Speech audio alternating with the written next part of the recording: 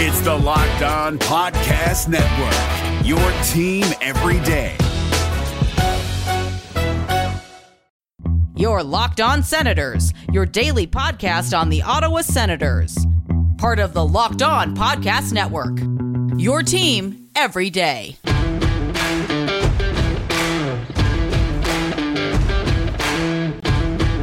I'm Jake Sanderson, and you're listening to Locked On Senators podcast. I'm Tim Stützle, and you're listening to the Locked On Senators podcast. Welcome inside episode 499 of the Locked On Senators podcast. I'm Ross Levitan on the outskirts of enemy territory in Winnipeg, Manitoba, alongside Brandon Pillar up in the Blue Mountains, and we have a twofer. 2 games to break down from the Ottawa Senators weekend. They had a 3-2 loss on Saturday to the Boston Bruins, and on Sunday, it was a 2-1 defeat in regulation to the New York Rangers. And Ross, we're a goalie-friendly show and lots of attendee action last night. Gus comes back to the NHL, gives his team a chance to win, and Igor Shesterkin was inches away from scoring a goalie goal. Thank goodness it didn't happen against the Sens, though. We'll break down both of those games, and the Belleville Senators are in action this afternoon. They've been red hot. Who's been contributing to that success? And the NHL trade deadline is exactly 1 month away. Who could be on their way out? We'll get into all that and more. Today's episode is brought to you by BetOnline. BetOnline has you covered this season with more props, odds, and lines than ever before. It's BetOnline, where the game starts. And now, let's get into the Locked On Senators podcast, your team every day.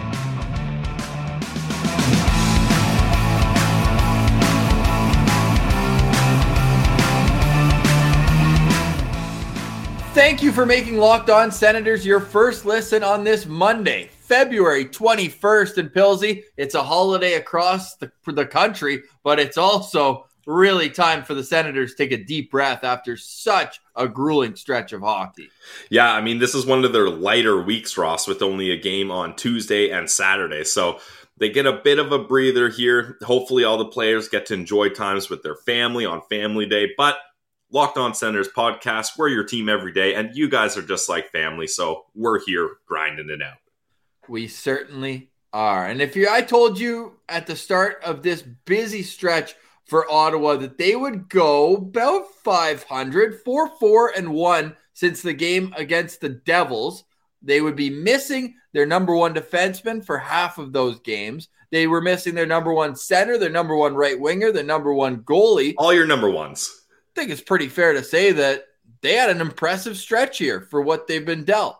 Absolutely, yeah. And especially, Ross, when you take into account all those injuries and then you look at the teams they've been playing as well. So I for sure think that this team deserves a lot of credit. The guys that have stepped up, I'm talking the Brandstroms, the Nick Pauls, the Tim Stützles, all 3 goalies when they've been playing have been very good in this stretch. So, and you got to tip your hat to the coaching staff as well, because this doesn't happen. You don't have these kind of close games when you're down so bad up against contending teams. You're only losing by 1 goal and it's right down to the wire if you don't have good structure, good systems, and if everybody doesn't know their role. And I think the coaching staff has everybody working really well here, and that's apparent when all these injuries just keep adding up. Who is your MVP over this past stretch for Ottawa? Let's say since the All-Star break. I mean, I would love it just to give a blanket statement to the goalies, but since they've all kind of played sporadically here, it's hard to do that. So I'm going to go with Tim Stützle because he's been really cast into a center position. He was on the wing to start the season. Then they said, okay, let's try you at center. And he only gets a handful of games in, Ross, as a second-line center before Josh Norris goes down. And it's like, oh, well, we know we wanted to try you slowly at center here, but now you're going to be our number one center. And sure, maybe the nights in the face-off dot aren't so great for Timmy, but we're really seeing how this has changed his game, how being a centerman, it's allowed him to have the puck on his stick more. It's allowed him to show his skills with skating, his ability to break out of the zone, carrying the puck out. Like you mentioned, Ross, in the postcast, that little dipsy doodle he had on Panarin. Normally, that would drive me crazy doing that in the defensive zone, but he pulls it off now because he has the time with the puck and he's able to control the play a little bit more than he would as a winger waiting for the play to come to him. And in turn, I would say he's improved his defensive side of the game in spades. Like, he's so much better defensively now that he's not just stuck on the wall and doing those puck battles up against the boards and in the corners where he's not really going to succeed there. So really, I would say Tim Stützle has been the MVP during this stretch because he's had the biggest task put upon him. Another guy with a huge task, my MVP over this stretch, is Nick Holden. We know what he's done defensively, killing penalties, allowing the Senators to skyrocket up the charts if you're looking at the best PKs in the NHL. But for him, he's adding a little bit of offensive flair, tied for the team lead in points since the All-Star game in those 9 games. His 6 points is likewise with Connor Brown and Brady Tkachuk. Only difference is you're looking at a +6 for Nick Holden as well. And yes, it's not like he's going to be putting up that amount of points per game all the time, but it's a nice compliment for a guy who's really shown a lot, I think, this year and earned his contract extension. And really, these numbers are just jumping off the page. So Nick Holden, for me, will be my MVP. And a shout out, too, to Connor Brown. I mentioned, you noticed his absence when he was out of the lineup, especially with with Drake also being. But when you get a guy like him back, I mean, he took a huge hit on Saturday as well. I think we can kind of transfer into some recaps. And on Saturday, that set the tone. It was a physical game for both teams. Absolutely, yeah. And the hit you're referencing is Charlie McAvoy. Nice open ice hit right in center ice on Connor Brown. And you know what I liked about that hit, Ross? And it sounds funny saying as a Sens fan, but there wasn't an immediate gloves off fight. Right. Everyone knows it's a clean hit. Connor Brown, he gets up and you can see on his face, he's like, damn, he got me there. But it's not a big issue. We don't it's part of the game. So yeah, I wish Sens player wasn't on the receiving end of a hit like that. But as a fan of the game, it's nice to see a big open ice hit that doesn't cause a stoppage in play immediately after just because it's a big show. So I think definitely it was a physical game. Anytime you're going up against the Boston Bruins, you got to expect a physical game. And that one certainly was physical. Which Tim Stützle goal impressed you more, the one on Saturday or the one on Sunday? I would say the one on Sunday, just because the Saturday goal, don't get me wrong, is a nice goal, but that's a rebound where you're all alone, point blank, time and space. You should be able to beat a goalie there, hopefully, whereas the one in last night's game, I love goals like this, Ross, where a player's just able to come up down the wing. He looks at Formenton. It's a bit of a 2-on-1 play. He looks at the pass, says, I got a little more space on the shot here. Rips it on Igor Shesterkin, top shelf blocker side. You gotta love to see that. I love guys that can just walk in and rip it past a goalie like that. So that was my favorite goal. You mentioned Alex Formenton, who joined Tim Stützle on that 2-on-1. He didn't get any power play time on Sunday night, and we were talking about how lethargic the second unit is. It's just a bunch of guys who probably shouldn't be on an NHL power play. Why wouldn't you throw him out there? DJ Smith said he wants him to focus on 5-on-5, but at some point you got to look down the bench and say who's got the best chance to put the puck in the net, especially on that late power play. Yeah, if I'm DJ Smith and I'm looking down the bench, I'm trying to pick out my second power play unit. Chris Tierney, Alex Formenton. I think I probably would have gone with Alex Formenton on that decision there, but you know what? If he's thinking, I want to keep Formy fresh, he's playing more minutes, he's going to be playing on the PK. I don't really know. I don't have a justification for why that decision was made. But if we're talking about last night's power play, they only get the one power play, and sure, they don't capitalize on it, but they did get 5 shots, and they did have a lot of ozone pressure. So for 2 units, I'll even say the first unit isn't even that great because you're missing so many top guys. For 2 units that are just completely weakened by injuries, I was impressed with what they were able to do. It's just, you got no finisher. So sure, you can get 5 shots, but nobody is going to have something that's going to be able to beat a guy like Igor Shesterkin more often than not. So that's where you come into trouble. We were complimenting the Senators' top of the umbrella and how Brandstrom moves the puck quickly, but I'm starting to think he's only putting the puck side to side. He's not getting pucks on net. I would like to see him just kind of wind up and fire one on, especially when Brady's in his office right there. So that would be something that I think could help the power play a little bit. It's been stagnant, and it's not a surprise. They were top half of the league when they had all their guns, but you take 3 of the top 5 guys out off the first unit. Obviously, it's going to drip. The DJ had a fair comparison. Yeah, take off Fox, Panarin, and Zibanejad from the Rangers power play, and then see how they do. Yeah, for real. So, and that's where we're dealing with here. So you want the power play to have success, and there's no excuses, but I think we can give them a bit of a break here. Yeah, so Panarin gets the game winner on Sunday, and what more do you want from Gus? Like, this guy stopped 2 point-blank opportunities from Mika Zibanejad on the other side, and then, Panarin just walks out, just smacks one right high glove on Gus. And Ross, this game, although it was very disciplined from both teams, only 3 power plays the whole game, but it was the 2 penalties for the Senators that decided this game, in my opinion. Zaitsev takes the holding penalty, Panarin scores. And just quickly, to get in that Panarin goal, I watched it again this morning. It's insane, the accuracy and release and power he was able to get. That was a half clapper, Ross. If you go back and watch, he doesn't even fully wind his stick up. He goes halfway, and boom, like that, it beats Gustafsson. Because as soon as he starts gliding in towards the net, it's Artemi Panarin. The Senators are like, oh, damn, this is a guy we cannot let get closer. So they start putting pressure on him, and he sees that. He does a half clapper and gets that kind of shot off. So what are you going to do there, right? But going back to the power plays, and then the other penalty they took was Nick Paul later in the game, and that was a little bit after the Sens had their own power play. I thought they gained a little momentum on that, but when Nick Paul takes that penalty, sure, the Rangers don't score, but the balloon fully deflated after that. I thought they weren't able to kind of keep the pressure on after the Rangers got that power play. So I thought those were really the telling signs of this game. Another note from this game was Philip Gustafsson. We'll get into his performance, then some NHL trade talk before wrapping up with a Belleville Senators and Senators prospect update. But first, a word from our friends at Built Bar. It's the protein bar that tastes like a candy bar. They come in so many great flavors. You have to try them for yourself to believe just how delicious Built Bars are. Next time you're on their website, BuiltBar.com, available wherever. You just pick up your phone right now, go to BuiltBar.com and use promo code LOCK15.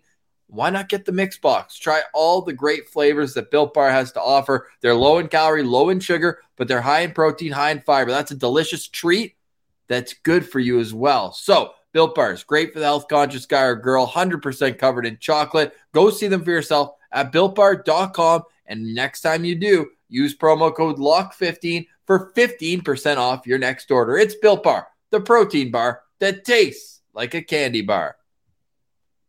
What's up, guys? Trey Matthews of Locked On Devils here, and let me tell you about Discover Debit Cash Back. Wings for the game? Boom, cash back. New lucky jersey? Boom, cash back. Even a last-minute ice run could score you some cash back when you use your debit card. And yes, we said debit card. With Discover Cashback Debit, everyone can earn cash back on everyday purchases. Look, in sports, it's hard to predict who's taking the W, but you know what's a guaranteed win? Discover Cashback Debit. Oh, and did I mention there are no fees, period? I'm telling you, this one is a real game changer. Check out transaction eligibility and terms at discover.com/cashbackdebit. Discover Bank, member FDIC.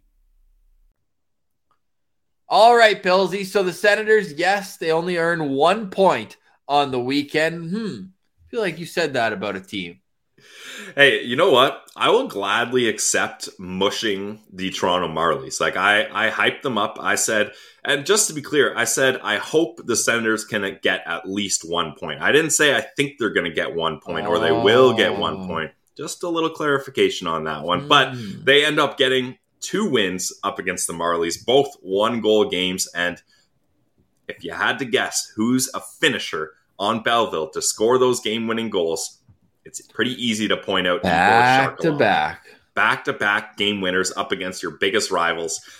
Igor Sokolov, he loves those moments, and I think he's really a guy that when he's in Belleville, he's like, you could put that weight and that responsibility on me, and I'll cash in. I'll come up clutch, and that's exactly what he did. Because sure, they get both wins, Ross, but in the last game, I'm just going to the game sheet here. The Marlies outshot them 40-26, and they come out with a 5-4 OT win. So that's kind of what I was getting at, is this Marlies team is a powerhouse, and they can beat up on teams, but Belleville somehow manages to get a W. Well, we got to give some stick taps to Kevin Mandolese. Absolutely, in goal. That's a huge performance from him, back from Atlanta. He was in the coast for a little while, and now he's back, and then you've got the big win from Matt Sokard on Friday night as well. He made 27 saves on 30 shots to get the weekend rolling, and their weekend continues now against the Syracuse Crunch. Now, the 2 wins against the Marlies are huge for Belleville in the standings. They were toiling away near the bottom now, albeit the U.S. teams in the division have played about 10 more games than Laval, Toronto, and Belleville. So that in itself gives you some extra runway.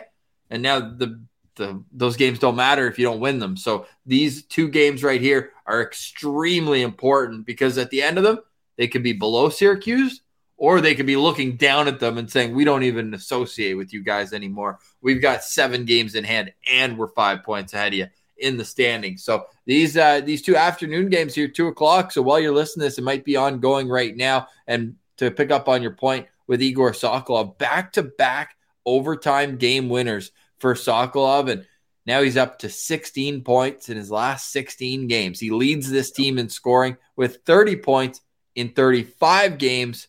And the goal scoring is now coming around. Remember, we were kind of joking that it was mostly assists this year, whereas last year it was mostly goals. Well, he's evened that out in a hurry, 14 and 16 respectively for Igor this year. So credit to him, credit to the Belleville Sens for a couple big wins. They'll continue that on tonight, and they're doing it without the goalie who you kind of thought would be the guy who they'd rely on a little bit more, Philip Gustafson. He was busy getting his work in with Ottawa. So what did you think about his performance against the Rangers? I thought Gus played really well. Like we already mentioned, a couple big saves on Zibanejad. I thought his rebound control was pretty decent. And Gus, when he's in the zone, you can tell because he's very sharp with like his angles and his positioning. Like he's very good at cutting down the angle. He's good at getting across his crease and making sure he's square to the puck, square to the shooter. So, you know, I thought he did a really good job. And Ian Mendez just did an article on Gustafson, and he was saying that period, and we talked about this, Ross, where he hadn't played a game for like 3 weeks. That's tough on him because as a young goalie, you need the reps. It doesn't matter what league you're playing in. You just need to get in the game. And I thought now that he went down to Belleville, he got some games in there, he gets some confidence, then he gets back up to the NHL. I thought he was put in a good spot, and up against a team like the Rangers, you better hope your goalie's confident. Otherwise, they can make you pay big time. So you got to give it up for Philip Gustafson and all the goals. Like, honestly, Ross, we can trickle this all the way down to Mando. Like, we just talked about it. Like, Mando was in the East Coast League most of this year. He ends up getting called up, and he has a stellar performance up against the Marlies. Mads Sogard has been consistently solid for this team. And then Forsberg, he's playing great lately, and Matt Murray has been back to where we hoped he would be. So, all around, and I'll even shout out the goalie coaches, Justin Peter, Zach Burke. Yep, they've done really good jobs with the group attendees here. So all around, from the goaltending aspect, this franchise is in good shape.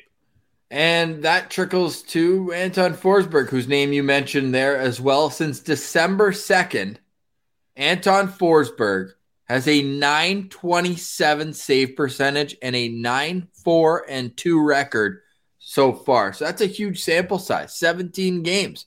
What happens with him at the trade deadline?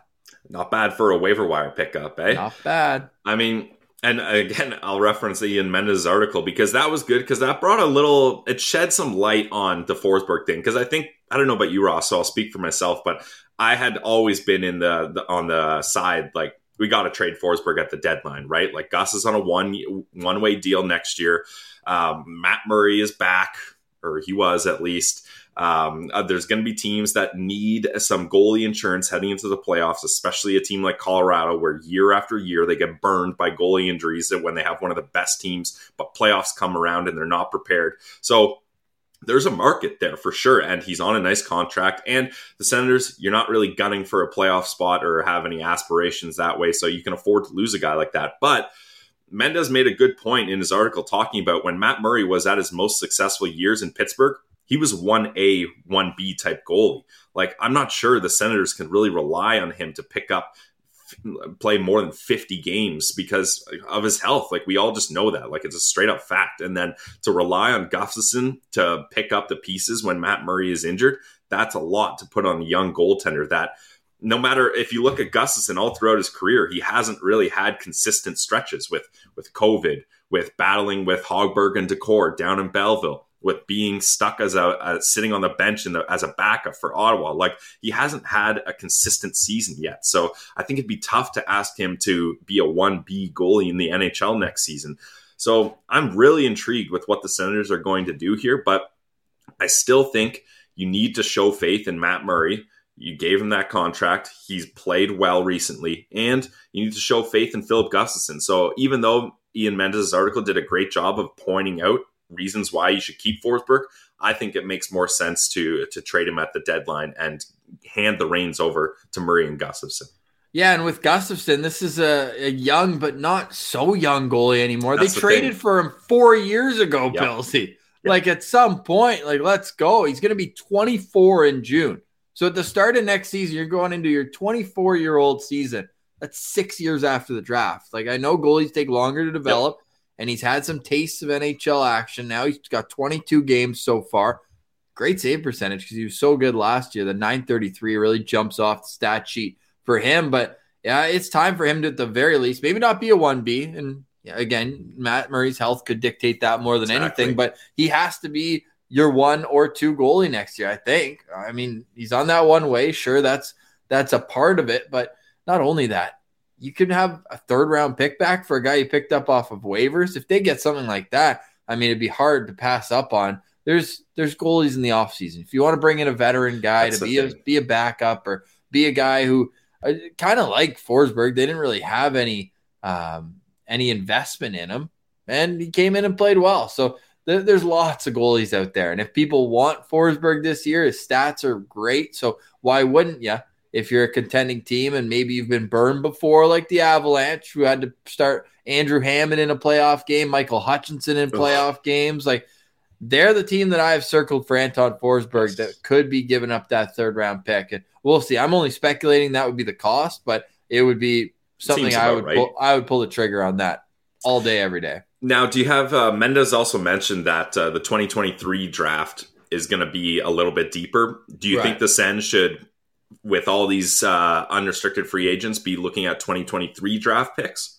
I think that more so because they already have a few extra picks for this upcoming draft, right? They've got, I think, it's second and then 2 more thirds. Yeah, exactly. So you're looking at 6 picks in the first 3 rounds, and albeit they don't have a 4th rounder for now. We'll see if Logan Brown can play 13 more games, but they after that only have the 1 extra 2nd-round pick they got from Nashville. Remember that 7th-round pick 2 years away for Eric Branson. Yeah. But it doesn't matter to me. I'd probably lean 2023, not necessarily because of the strength of the draft, just because I don't think they need any more picks. Now, these picks are also just in inventory at this moment. Can they move them out and bring in a real NHL talent with them? That's a story that we can figure out later on as this all happens. But no, I wouldn't be too worried whether it's 2022 or 2023. I wouldn't go so far as what the Maple Leafs gave up in the Arizona trade, 2025. That's the longest distance away a team has ever traded for a pick. Yeah, Kyle Dubas, I don't think he's too worried about the 2025 draft, that's for sure. And just sticking on Anton Forsberg, I think you kind of owe it to the guy to give him a chance to... No, they don't owe him anything. I think maybe you don't owe it to him, but he's going to be gunning for a multi-year deal, right? Like, I think... Yeah. And if you're the Ottawa Senators, we've seen what happens when they hand out multi-year deals to backup goalies. It doesn't work out. So why not let him go to a contender, get some assets back, a draft pick, and then he has the ability to control his own destiny in the free agent market. Because you don't want Forsberg for really, ideally, if they kept him, you extend him for 1 more year. That's it. Yeah. Nothing more. Because you hope at that point, we talked about Gustafsson being 24. Well, he'll be 25 if you extend him another year. So I really think it's time to give Gustafsson a chance here. And Matt Sogard and Mando deserve to kind of own the crease in Belleville as well. So and then you got Levi coming up too, or Levi Marilainen coming up too, right? So this team, they got goalies, and you can find a veteran guy at the end of the summer if you're really worried about that. So I think you need to be comfortable letting Forsberg go. We got goalies, man. Got goalies. We got goalies. I mean, they can always call us if need be, right, Ross? Yeah, we're ready, man. We're ready to go. I got my bags packed. I'm not ready. Sorry. I got to do some stretching if I'm going to play an NHL game. Man, the content we could get with just throw a mic on us in practice and we'll have some fun. We also going to have some fun tearing down this team in the trade talks. Who else could be on their way out?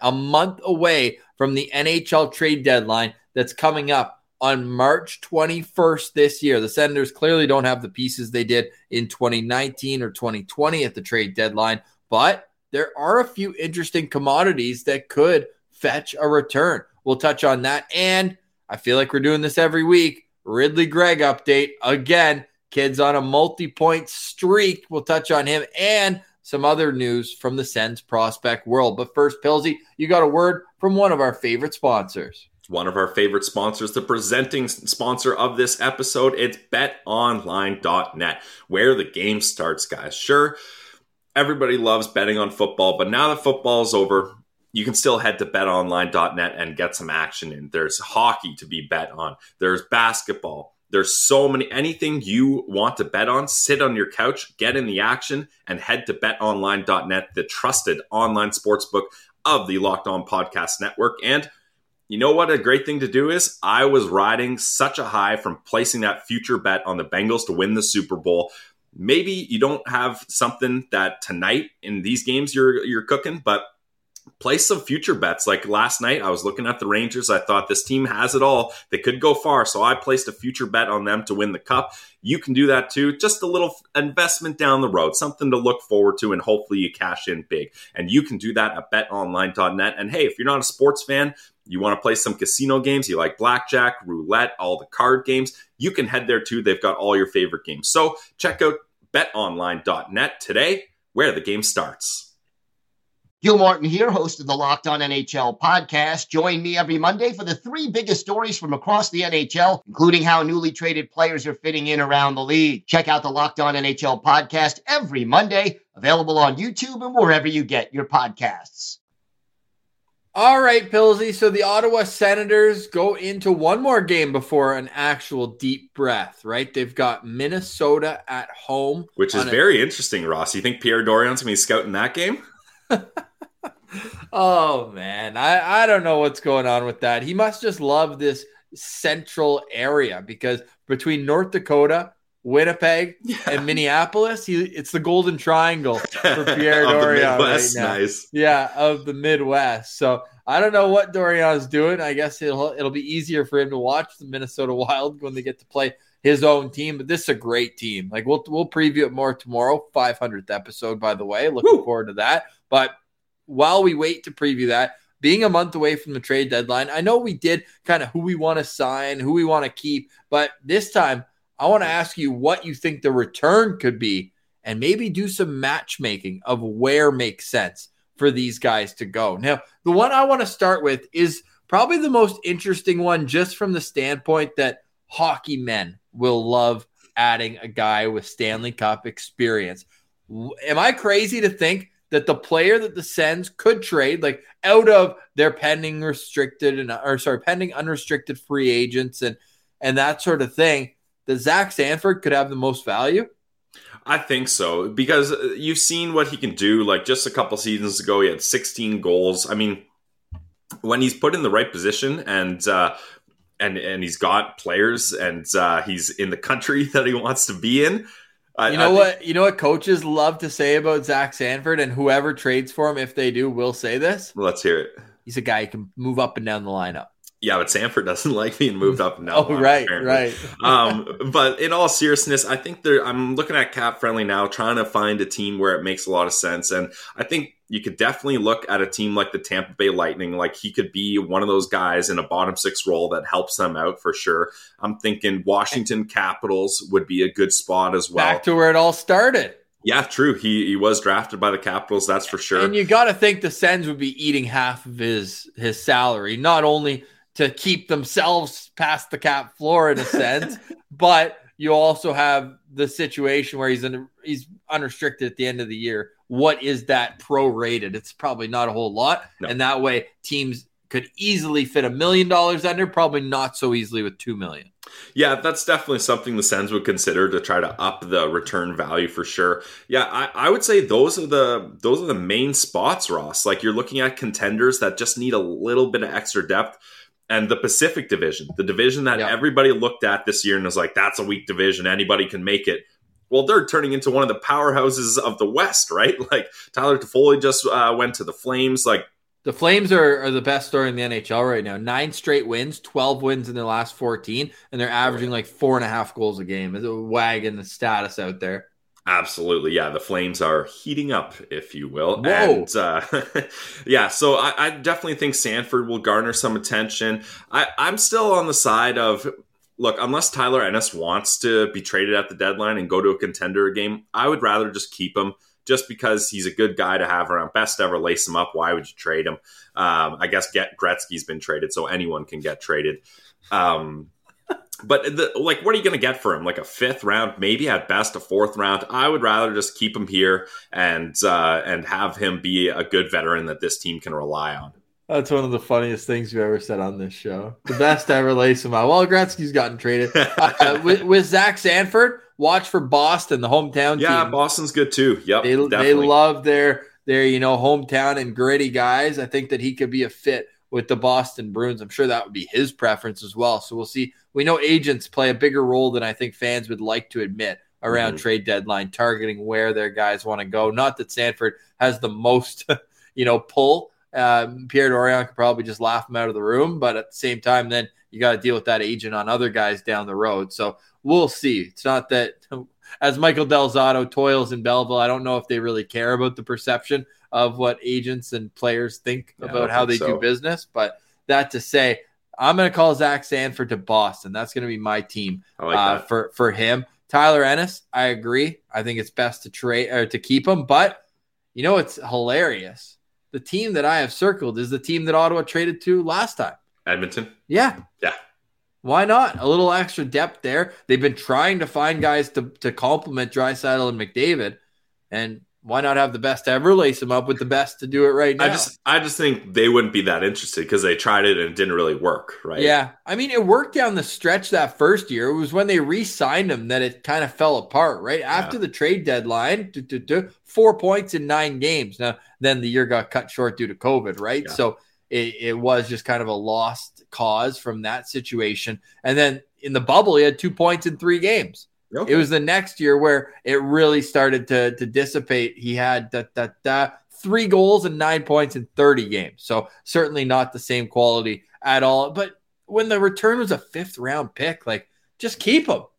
If that's the return, I don't see what the rush is at all to move him. So I think, maybe. And then Tierney, another interesting name because, again, you're going to have to eat salary on that one. Oh, you're going to have to. But again, it's unrestricted. It's not that this is going to have any sort of term when you eat that salary. So I wouldn't be worried about it. I think maybe the bottom line might say something different. But I think teams will see 27 years old with a lot of NHL experience, a guy who's put up points in back-to-back-to-back seasons when he had 40, then 48, then 37. Been to a Stanley Cup final.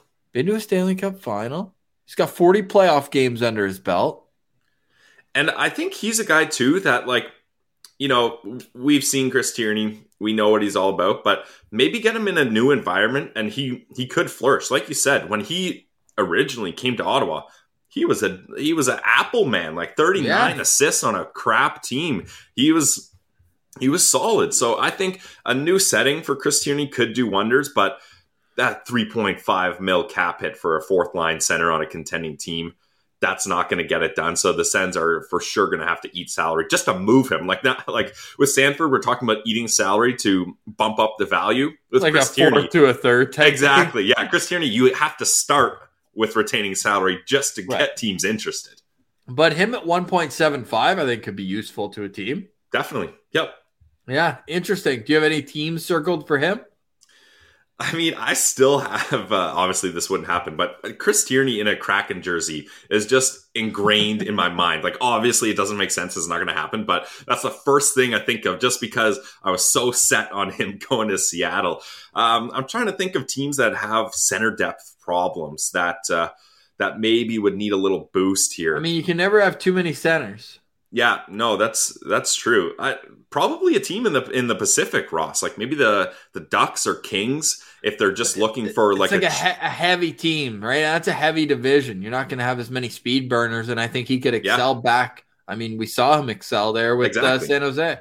Yeah, so I would say one of the teams in the Pacific, like one of those teams that didn't gear up for a playoff run, but now that they're in the midst of it, they're like, maybe we need a little extra. So I would look at one of those teams. Yeah, Los Angeles catches my eye, but they also have so much young talent down the middle. Like, do they want to disrupt any of that? Well, he'd be a rental, right? Like, I don't think any team is frantically extending Tierney when they acquire him. I'll say Nashville, a team that was right in the thick of it. They got a lot of center depth, though, don't they? In the Central, yeah, they've got definitely up front. I mean, with Duchesne and Johansson as their 1-2, but I think that they could be a team that just needs that little extra anything to get going, because they're a team that, I mean, they've lost 4 games in a row, but beyond their top 2 guys that I just mentioned, like Granlund plays a lot of wing there as well, and then you're looking at guys like Sissons and Kunin, and I mean, that's about it, really. Yeah. Trennan plays the wing too. They got a lot of guys who are listed as center and wing, but I think they mostly play the wing. So if they brought him in to win some faceoffs, play on that 4th line,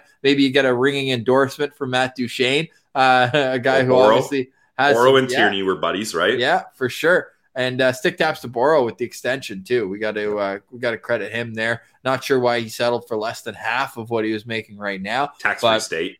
Yeah, maybe there's that. I mean, he's got the young family too. Maybe he just wanted to be in the same spot for a little bit longer. So there's lots of reasons, but this Nashville team, I think on paper, and they've got unbelievable goaltending. This UC Saros is so good, such a player. So I think that if they were looking to add, I think maybe you just look at the stats. Hopefully you don't have a pro scout at every Ottawa Senators game, because then maybe you can look into the fact that he has 1 goal in his last 36 and games. Can't score despite how much Tyler Ennis tries to set him up. Yeah, but like honestly, if they got a 4th rounder in 8.5, like that would be a tidy bit of business, even just for the fact that it opens up a role once these other guys get healthy for a guy like Gaudette or Gambrell to stay in the lineup. Also, man, Gambrell might be a guy who you could trade for something. They got him for a 7th. Maybe you get a 5th back for him. I mean, defensively responsible. He's proven that time and time again. I think I'd rather keep Gambrell only because he plays a specific role. He's a shutdown center, and he's an RFA at a low cap hit. So the Sens it'd be low risk to keep him, and you know exactly what you're getting from him. So I would actually rather keep Gambrell personally. But he is, like you said, a contending team looking for a shutdown 4th center. It doesn't get much better than that. Like I'm pretty sure a team would go calling for Gambrell before they called for Chris Tierney. Yeah, definitely. Yeah, interesting. And the one I guess we'll finish off with the most intriguing, because Sens fans, I believe, would love to have him signed, and that's Nick Paul. If he were to be traded, who's a team that you have circled for him? Well, we already talked about Boston. Like, I just think, man, he would do so well in Boston with that culture and being able to play with guys like Marchand, Bergeron, and like a 3rd line role for Nick Paul and the Bruins. I think he would dominate in. Yeah. I mean, not to go back to who they're playing tomorrow and who Dorian has been scouting, but I'm sure that Minnesota would love to have him on their team as well. Yep, definitely. I mean, I think it'd be easier, Ross, for us to go down the list and say who wouldn't want Nick Paul. Yeah. Like, we could finish the segment faster with that, because every team at $1.35 million, a young guy that's put in the work and can play up and down the lineup, can play on the power play, can win faceoffs and play on the wing. Like, he's so valuable. Not to blow your mind, Pilsy, but Nick Paul is 1 year younger than Chris Tierney. Yeah. Can you believe that? That is funny to think of in that sense, yeah. Chris Tierney's played over 500 NHL games. Wow. More than double Nick Paul, who's at 216. That is unreal. Yeah. That actually blew my mind. I need to take a deep breath. And I also need to regroup, because Did I mush Ridley Gregg at the game I went to? It's the only game he hasn't had a point in the last like month and a half. That's so funny. Yeah, like if you're going to see Ridley Gregg, like you can kind of expect like I'm going to see some points here, and unless you're Ross Levitan, I guess. So since the World Juniors, he's got 1, 2, 3, 4, 5, 6 multi-point games since the World Juniors. He's now at 50 points on the season in 32 games. We knew that it was going to be a little bit easier for him than WHL. We talked about before the season that it would have been so beneficial for him to play in the AHL. Yep. So what a shame that he was in the WHL, because if he had played in the OHL, they didn't play last year, he would have been able to make that jump. But instead, he has to go dominate against his age group. But what I really like to see, and yes, you can qualify this as saying he's going up against Carpenters and Mechanics in the faceoff dot, but he's still snapping them back well over 55%. And the way that he plays, building strength is that much more important. We know he's dedicated to the game. You know that he's going in there and trying to get stronger every day, because the way that he goes and gives everyone an extra tap and makes sure he's in the mix and throws big hits, he's going to have to stand up for himself in pro hockey, whether it's at the AHL or NHL level. So I don't actually mind that much that he's still down in Brandon. And what more can you say about him? Like, this guy, he's got 10 points in his last 5 games. Like, I mean, this guy is just on an absolute tear. Yeah, and we expected this, right? Like when we talked to him earlier in the year, we knew he was just going to dominate down there, and that's what he's doing. And Ross, when he said he's going up against Carpenters and Mechanics, I was like, man, I got to look into this draft class. I don't know a Carpenter or a Mechanic. Like, that was a little miss by me. But yeah, that's like the competition is just too easy for him. And I think in Belleville, I don't think you would have to spend a lot of time there, but it would be a good transition just to show you, hey, you're playing against boys now. Now you got to figure out how to play against men. So typically you'd see this, and I mean, you will see this with Jake Sanderson, we expect at the end of the year, but Ridley Gregg's WHL season doesn't end until mid-April because they had a pause in their year. Yes. So You're probably not going to get to see him play any more games. Although it'd be great if you could at least call him up for the last game of the year so that he could serve his suspension and then be ready to go for next year. Yeah, no, that's smart. And I'm at a point now where like Ridley Gregg is a pro hockey player. Like the only reason he's in the WHL is because of the way the system is set up, right? Like he's ready to move on to the pros. Is he NHL ready? Maybe not, but definitely he is done with juniors. 6 multi-point games in his last 8 games, Pilsy. 6 multi-point games. And not only that, he's scoring big goals. He's got the game-winning goal in the last game. He's got a Gordie Howe hat trick in there as well. This guy just brings it at both ends of the ice. Like, what a stat line. 32 games, 23 goals, 27 assists for 50 points, plus 21, and he has 80 penalty minutes in 32 games. So it's a little bit of everything there for the Riddler. Yeah, I mean, he gets everything on the stat sheet. He does it all. All right, we chatted him up enough. Now let's wrap up with a guy who plays a very similar, robust style, and that's Tyler Boucher, who made his debut for the 67s, his home debut.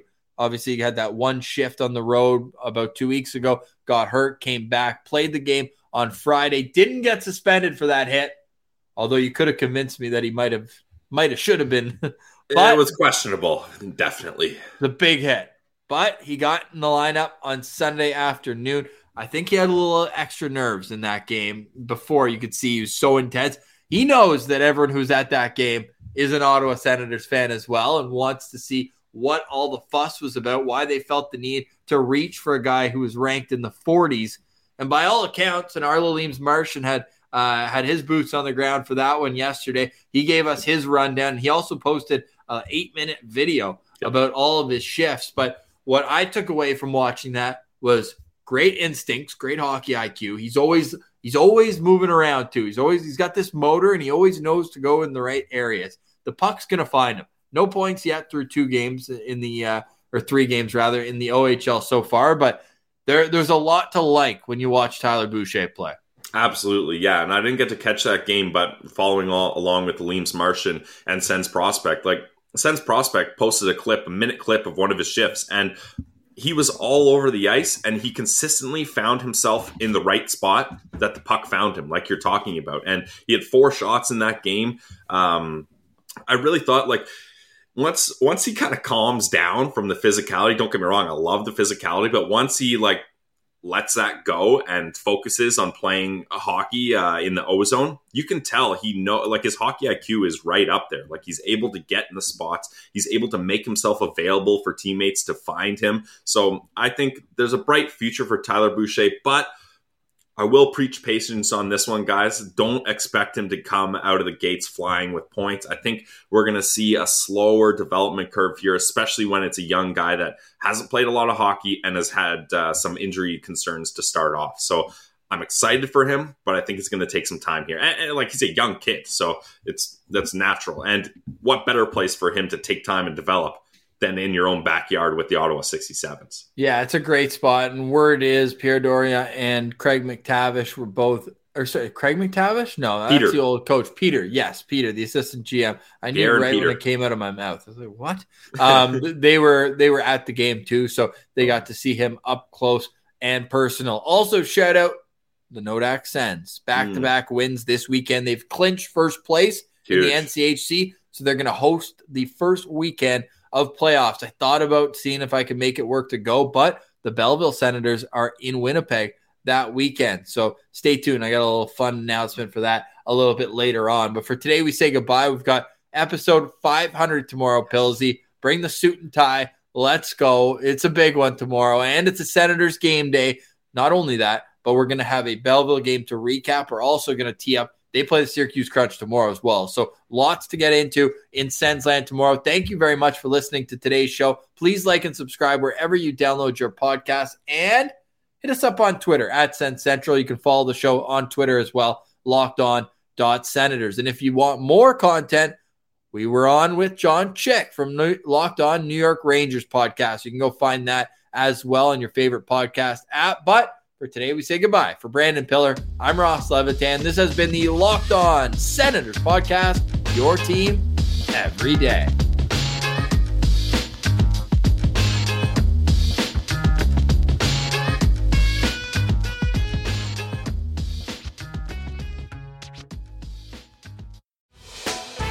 Hey, Prime members, you can listen to this Locked On podcast ad-free on Amazon Music. Download the Amazon Music app today.